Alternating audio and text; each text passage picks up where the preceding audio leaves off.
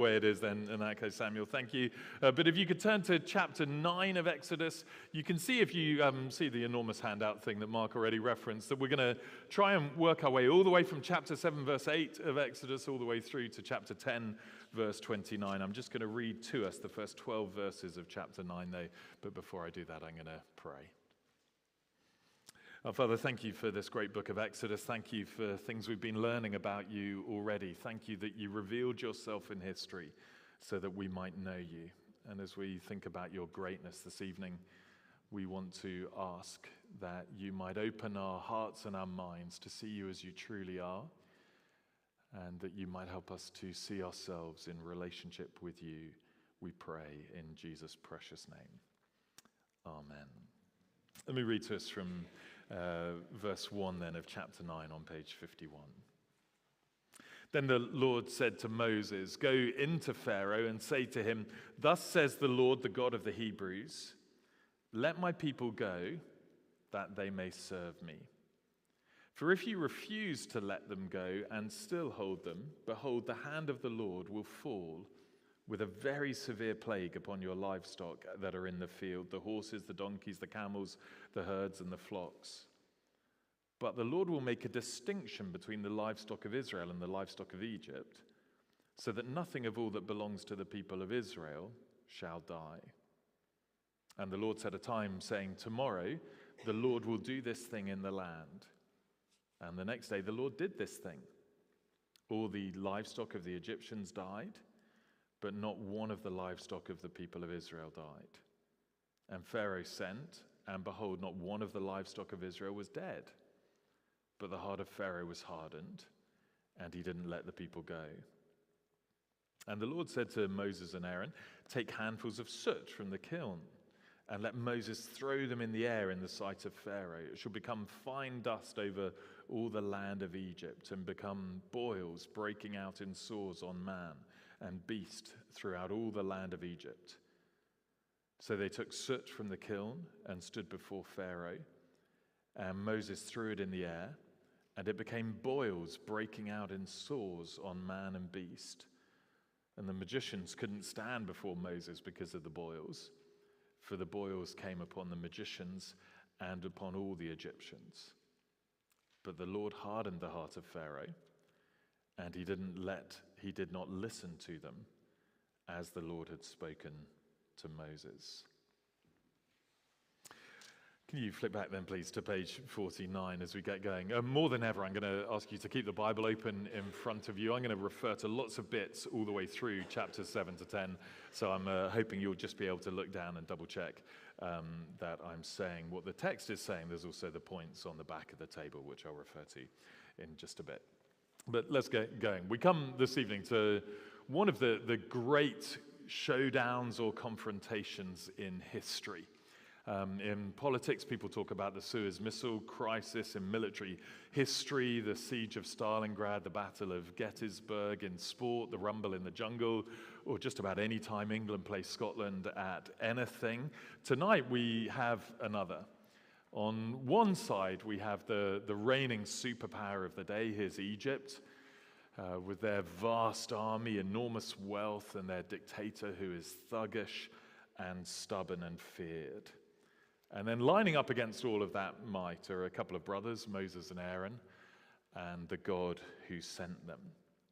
And as we look at it, there's no doubt who holds the upper hand as we start. Pharaoh's been making the lives of Moses' countrymen miserable for decades. He's been working them tirelessly, oppressing them violently, even drowning their sons in the Nile.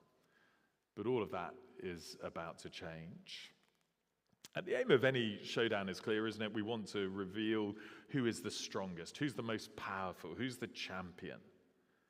And this is no different. In fact, we're told that God deliberately drags things out to reveal his power to everybody. Here's one of the key verses for us. Could you glance down at chapter 9 and verse 15, please? We're in the middle of the 7th plague, just to set the scene, and God says to Pharaoh, 9:15, "By now I could have put out my hand and struck you and your people with pestilence, and you would have been cut off from the earth."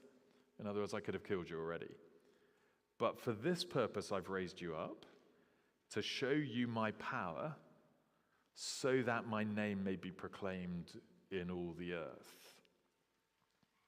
One of the reasons that people watch big sports matches or they stay up late to watch election results as they come in is that the outcome is uncertain. It's the drama. We want to know who the winner is. This is different. We've got a showdown, but God has already promised, we saw it last week in Exodus 6, that he's going to rescue his people from Egypt. He is going to be their God. They will be his people. But God's purpose is to achieve his plans in a way that reveals to the world what he is like. He wants every one of us to know that he is God, that the one who is powerful is personal, and that the Lord who reigns will rescue his people, and no one can stand against him. As I say, it's a massive passage. We're taking it in one go. This particular chunk of these first 9 plagues stands apart from what comes before and what comes after, and it's been carefully constructed, as we'll see, to reveal, I think, 3 big truths about God. They're the points on the sheet, and we'll start with the first, that the Lord will triumph over all. So there aren't 9 plagues in total, there are 10. The first 9 come in 3 sets of 3, and then the 10th and the final climactic plague we'll look at next week. But before we get to the plagues themselves, there's this little episode with Aaron's staff that stands on its own in chapter 7. It's not a plague. Can you just make sure you've got that little bit in front of you on page 49, please? It's a snapshot of the drama that is to come. I'll read again from verse 8 of chapter 7. The Lord said to Moses and Aaron, "When Pharaoh says to you, 'Prove yourselves by working a miracle,' then you shall say to Aaron, 'Take your staff and cast it down before Pharaoh, that it may become a serpent.' So Moses and Aaron went to Pharaoh and did just as the Lord commanded. Aaron cast down his staff before Pharaoh and his servants, and it became a serpent. Then Pharaoh summoned the wise men and the sorcerers, and they, the magicians of Egypt, also did the same by their secret arts. For each man cast down his staff, and they became serpents. But Aaron's staff swallowed up their staffs. Still, Pharaoh's heart was hardened, and he wouldn't listen to them, as the Lord had said." If you've been here, you'll know this isn't the first time Moses and Aaron have come before Pharaoh. It happened back in chapter 5, and it went pretty badly. They delivered a message from God, but Pharaoh had to let God's people go so that they could worship him in the wilderness. But instead of agreeing, Pharaoh doubled down on their suffering and oppressed them even more. But this opening skirmish in our big showdown between God and Pharaoh is here to show who is going to emerge on top this time. And it's meant as a kindness. Pharaoh asks God for a sign to prove that God is as powerful as he claims to be. And in his goodness, the Lord gives him one. Aaron chucks his staff on the ground, and instantly it turns into a serpent. Job done. Except Pharaoh doesn't respond, saying, "Thank you for giving me the sign that I asked for," and in humble worship. Instead, he responds with this, "Well, anything you can do, we can do as well" attitude. And so he summons his magicians and wise men, and somehow they manage to replicate the sign. Some commentators, I should let you know, get very worked up about that. They presume that the text must be saying it's all a trick. Of course, they couldn't actually do this. It's a kind of Dynamo or David Blaine type thing where they fooled people into thinking that they could turn their staff into a serpent. I'm not too worried about it. Pharaoh has been presented in Exodus already as being on Team Devil. It's perfectly possible that his magicians had some sort of real spiritual power. The thing that the text wants us to know is that it's not ultimate power. And that's underlined at the end of verse 12, when Aaron's staff swallows up their staffs.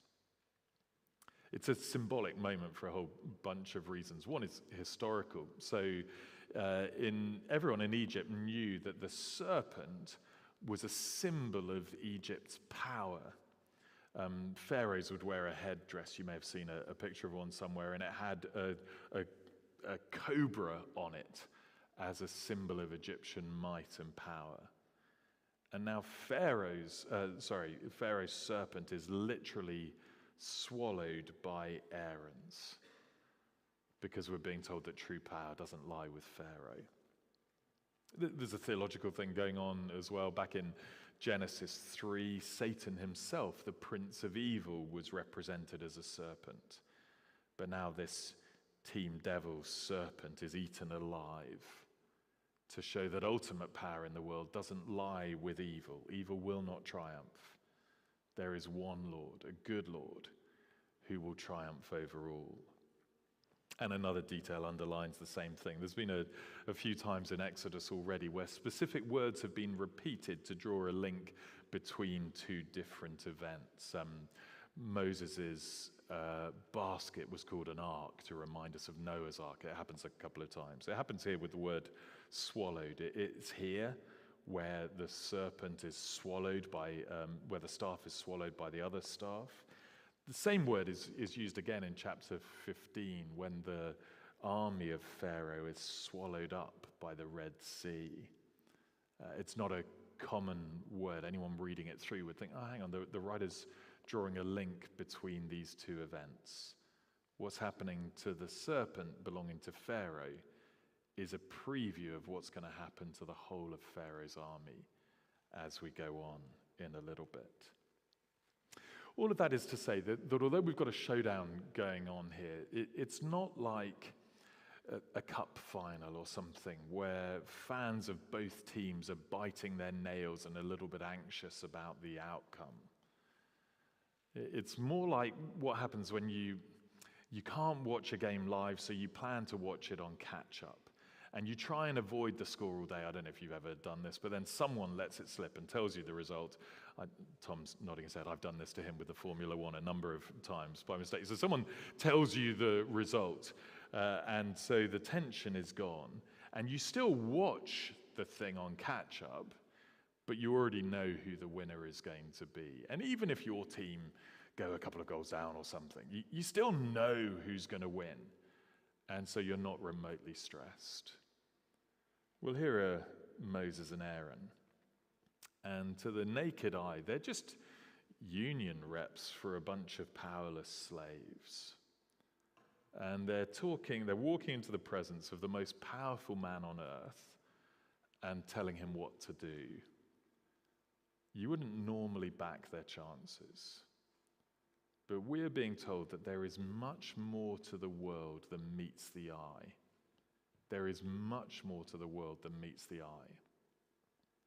I looked it up just to try and illustrate the point. The human eye is an amazing thing. Some of you learn this stuff for a living. The human eye has 126 million light-sensitive cells that allow us to distinguish between our eyes between about 1 million different shades of color, most of us. Can you believe that? 1 million colors you can discern. Makes some of our fashion choices rather surprising when you think that we should be able to know a lot better. On a clear night, the human eye can detect a candle, if there's no light pollution, that is 48 kilometers away. When you look up into the sky at night, you can see a galaxy that's 2.5 million light years away. That's 23 quintillion miles. It blows the mind. We are fearfully and wonderfully made. And yet, there are lots of things that the human eye can't see. You can't see radio waves. You can't see bacteria. That doesn't mean that they're not real. It just means that you can't see them. And we're being reminded that the same is true when we're thinking about ultimate truth and ultimate power in the universe. Everything around us tells us just to trust what we can see. But there's a whole bunch of stuff that's real that we can't see. Look at the world of ancient Egypt, or even look at our world today. You wouldn't immediately think that the one on the throne of the universe is God. You'd think that power lies in the hands of governments and corporations and pressure groups and the media, because that's what we see all the time. We're bombarded with it. And their power is real, but it is not ultimate.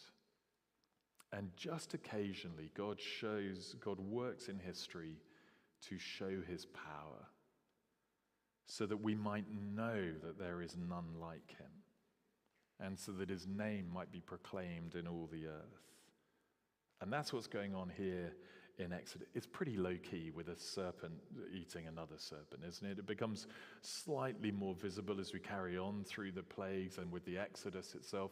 It's seen ultimately when Jesus rises from the dead and conquers death once and for all. But the message is the same.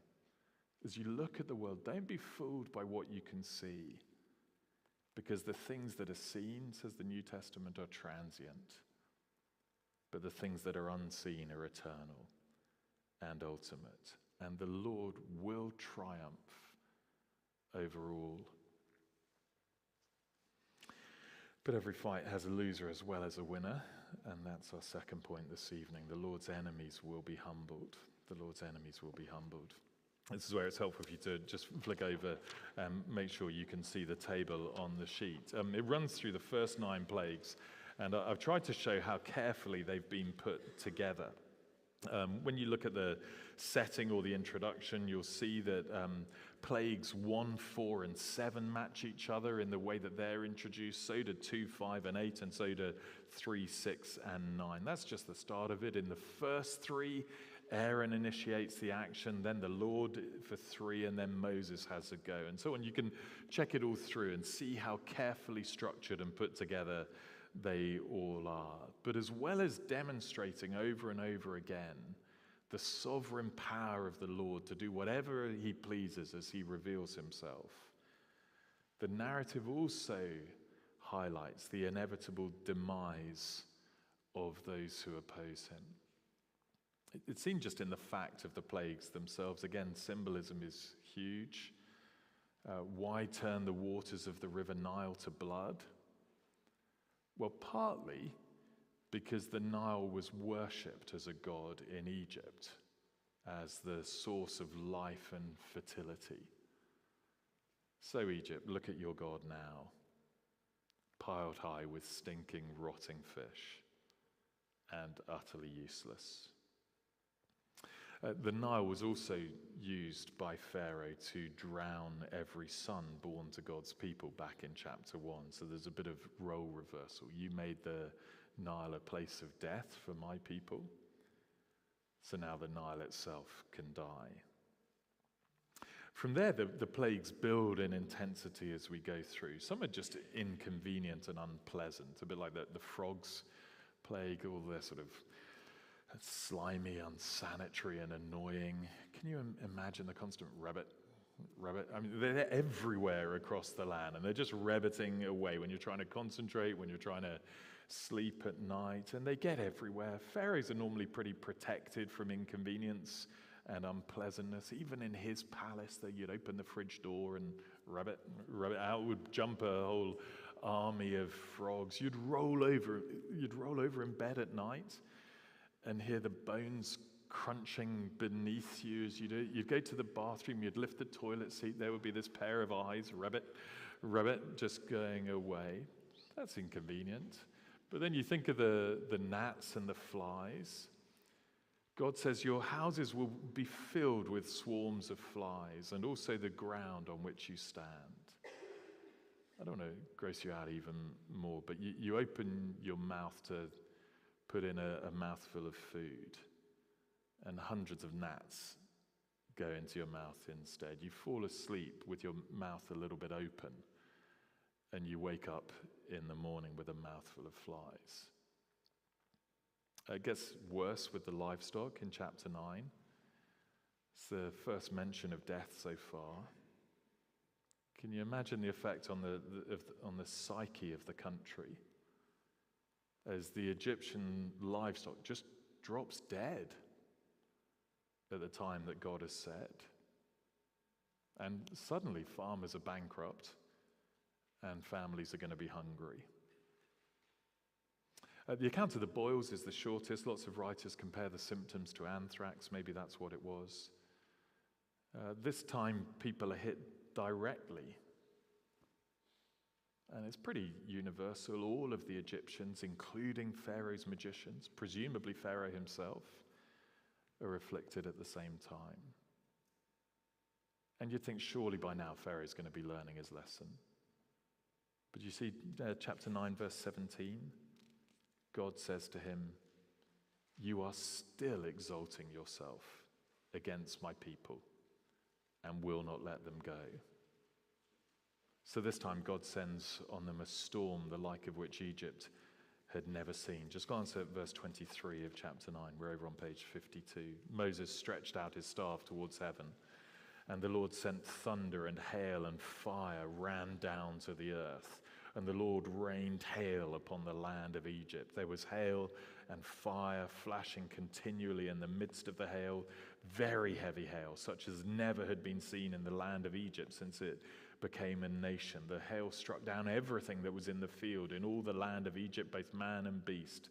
And the hail struck down every plant of the field and broke every tree of the land. I'm told that hailstones can reach up to 1 kilogram in weight, and they fall at about 50 meters a second. So we're not surprised at the devastation of plant and animal and even human life across the land. But we're starting to think, how foolish can people be? Because God told them it would happen. And he gave them the opportunity to bring their families and their animals safely inside. And some of the Egyptians listened. But others said, well, I don't really believe in Moses' God. I'm not afraid of his hailstones. And so they hardened their hearts to God's gracious word of warning, and they paid the price. What the hail leaves, the locusts eat. There's so many, we're told, you couldn't see the land anymore. And they devoured everything. Chapter 10, verse 15, not a green thing remained, neither tree nor plant of the field, through all of Egypt. Finally comes the darkness. Egyptians worshipped the sun. So you can imagine how they felt when the Lord pulled the plug on the sun for a time and left the land in complete darkness. So all through the plagues, the lesson is clear. We're being told that the Lord's enemies, people who line up against him, people who resist him, will be humbled. It's a point that's underlined by the role of the magicians. Early on, they can replicate everything that's happening. Moses turns and Aaron turn the Nile into blood. They do the same. Moses produces these frogs out of nowhere. They do the same. Although we're wondering how it helps that they produce even more frogs at the time that they're rabbiting all over the place. By the time we get to the gnats, verse 18 of chapter 8, if you just flick that back there, verse 18 of chapter 8, they've met their limit. They tried, we read, by their secret arts to produce gnats, but they could not. The magician said, "This is the finger of God." And so by chapter 10, the magicians are pleading with Pharaoh. They say, "Let the men go," in chapter 10, "that they may serve the Lord their God. Do you not understand, Pharaoh, that Egypt is ruined?" Because whether we're talking about the magicians or the Egyptians' gods or Pharaoh, we're being told they're all just impotent wannabes. The killer blow won't fall until chapter 12 or chapter 14, but the truth is already out. They might look big and strong to the naked eye, but the Lord's enemies will be humbled. And there's no doubt in the text that Pharaoh deserves his fate, not just for the way that he's been so gleefully oppressing God's people for decades, but for the way he continues to harden his heart to God. You'll see on the table, sometimes the text says his heart was hardened, and we're not told by whom. Sometimes it says Pharaoh hardened his own heart, and then 3 times it says the Lord did the hardening. And you put it together, we're being told that God is sovereign, even over Pharaoh. Proverbs says that the king's heart is like a stream of water in the hand of the Lord. He turns it where he wills. And in part at least, God is using Pharaoh's arrogance as the canvas upon which to display his own power. But at the same time, Pharaoh's making a deliberate choice. He insists on exalting himself against God. We know that as readers. He's just refusing to do what God has told him. And Pharaoh knows it too. Glance at chapter 10 and verse 16. See what he says? I have sinned against the Lord your God and against you. He knows what he's been doing. Now therefore forgive my sin. Except he changes his mind again. So the question that God asks in verse 3 of chapter 10 is key not only for Pharaoh himself, but also for us as readers. God asks, how long will you refuse to humble yourself before me? How long will you refuse to humble yourself before me? This is who I am. This is all of my power. This is what will happen to my enemies. How long will you refuse to humble yourself before me? How do you think you should respond to the Lord whose triumph is guaranteed? I'd suggest not by fighting against him, not by exalting yourself in your pride against him, but by humbling ourselves and asking to join his team. It's not just a lesson for those who don't believe. If you glance at verse 1 of chapter 10, the Lord said to Moses, go into Pharaoh, for I've hardened his heart and the heart of his servants, that I may show these signs among them, and that you may tell in the hearing of your son and of your grandson how I dealt harshly with the Egyptians and what signs I have done among them, so that you, my people, may know that I am the Lord. So God wants his own people to know for generations to come that he is the Lord, and that picking a fight against him is a terrible idea. Throughout their history, even after God saves them, his people were surprised, but except we see ourselves in them, that they'll still be tempted all the way through the Old Testament to grumble against God and to ignore his word and to harden their hearts against him. They behave like Pharaoh quite a lot of the time through their history. And every Christian will know the temptation to do the same. I know that I do. But these plagues were a permanent cultural marker, a moment in history, a warning to us all that opposing God does not work. His enemies will all be humbled, and it's only in him that we can be eternally secure. It's our third and briefest point. The Lord's people will be safe. There's a lovely theme that runs through the narrative. I'm sorry we're having to do it at such a high altitude, kind of scanning across the whole thing. I hope you'll want to go back and read through it over the next day or two. But there's a lovely theme that grows through the narrative. It starts in the flies, which when you call it the flies, it sounds like an Alfred Hitchcock novel, doesn't it? Swarms of flies descend on Egypt. But glance at verse 22 of chapter 8. Verse 22 of chapter 8, the Lord says, but on that day I will set apart the land of Goshen where my people dwell, so that no swarm of flies shall be there, that you may know that I am the Lord in the midst of the earth.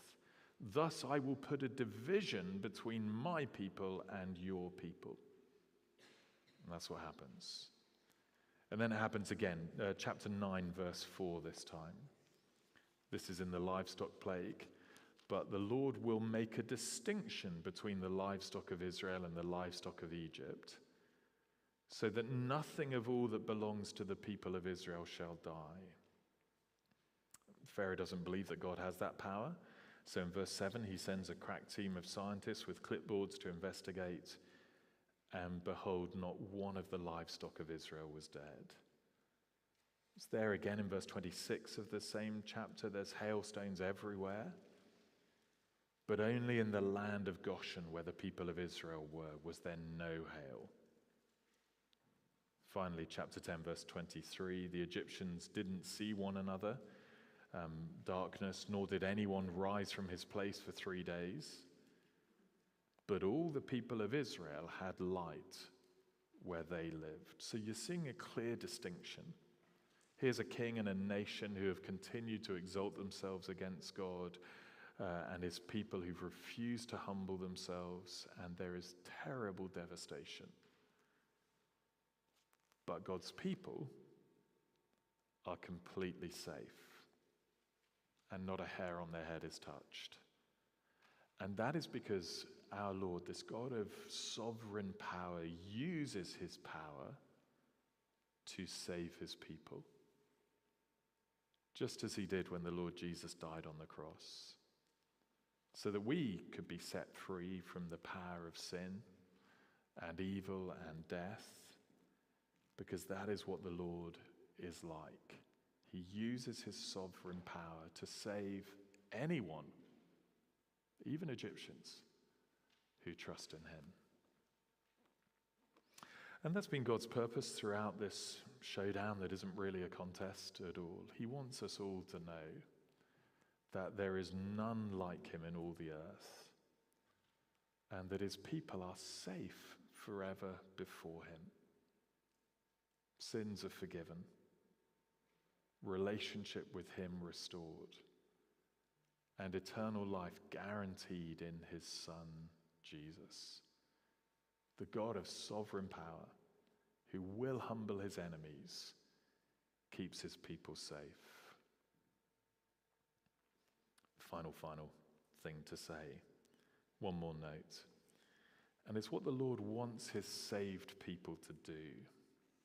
Flick with me one more time as we go through the pages, might you? Back in verse 16 of chapter 7, back on page 49, Moses is to say to Pharaoh, "The Lord, the God of the Hebrews, sent me to you, saying, 'Let my people go, so that they may serve me in the wilderness.'" Chapter 8, verse 1, "Thus says the Lord, let my people go, so that they may serve me." The word is worship. You'll see the same thing if you glance on to verse 20 of chapter 8. That they may serve me.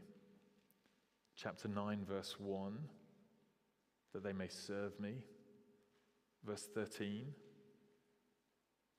That they may serve me. Chapter 10, verse 3.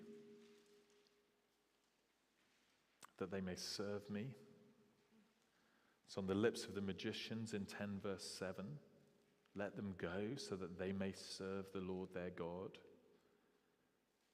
And then climactically for now in verse 25 of chapter 10, Pharaoh's been by this point trying to negotiate a partial release of God's people. He says, you can go, but make sure you come back afterwards. Or you can go, but only the men can go, leave everyone else behind. Or you can go, but you have to leave your animals behind. And then we get to 10 verse 25. Moses said, "You must also let us have sacrifices and burnt offerings, that we may sacrifice to the Lord our God. Our livestock also must go with us. Not a hoof shall be left behind, for we must take of them to serve the Lord our God. And we don't know with what we must serve the Lord until we arrive there." The lesson for us, if anyone ever thought that salvation is an end in itself, or that God sent Jesus to die just so that you could go to heaven one day, or even just so that you could know God, then that gospel is truncated and incomplete. Because God uses his sovereign power to save his people so that we might serve him. And that's God's purpose for you if you know him, if you know that he saved you, is that we would offer our souls and our bodies as a living sacrifice to him. And whatever we do, whatever you're doing at 9 o'clock tomorrow morning, on Wednesday at 3 in the afternoon, next Saturday night. Whatever we do, we're doing it all to the glory of God, working heartily, not for people, but for the Lord. For it is the Lord Christ we're serving 24 hours of every day. What that's going to look like will vary for each of us. But if you know the Lord Jesus, the Lord our God has revealed himself in history and used his power to set us free from sin and from evil and from death, so that we might serve him with all of our heart and all of our life. I want to encourage you to stick around at the end for an imaginary cup of coffee or tea. In fact, you can have any imaginary drink you like at the end, and use some time to think about what will it look like? What does it look like for you if you have been set free by the Lord of sovereign power to use your whole life in service of him? But for now, let me lead us in prayer. Our Father, we've covered a lot of ground, and yet the lessons are simple, that you are the God who triumphs, that your enemies are humbled, and that your people are saved so that we might serve you. And we want to pray that as we look back over these chapters, you might write these lessons deep in our hearts, and you might help us to look at our world as the kind of world that it really is, the world in which you reign, you will triumph, that all of the power brokers of our day that we're so easily impressed by may have real power, but it's not ultimate, for you are in charge. And your enemies will be humbled, as the Lord Jesus himself taught so often. But all those who humble themselves before you are safe and will be exalted.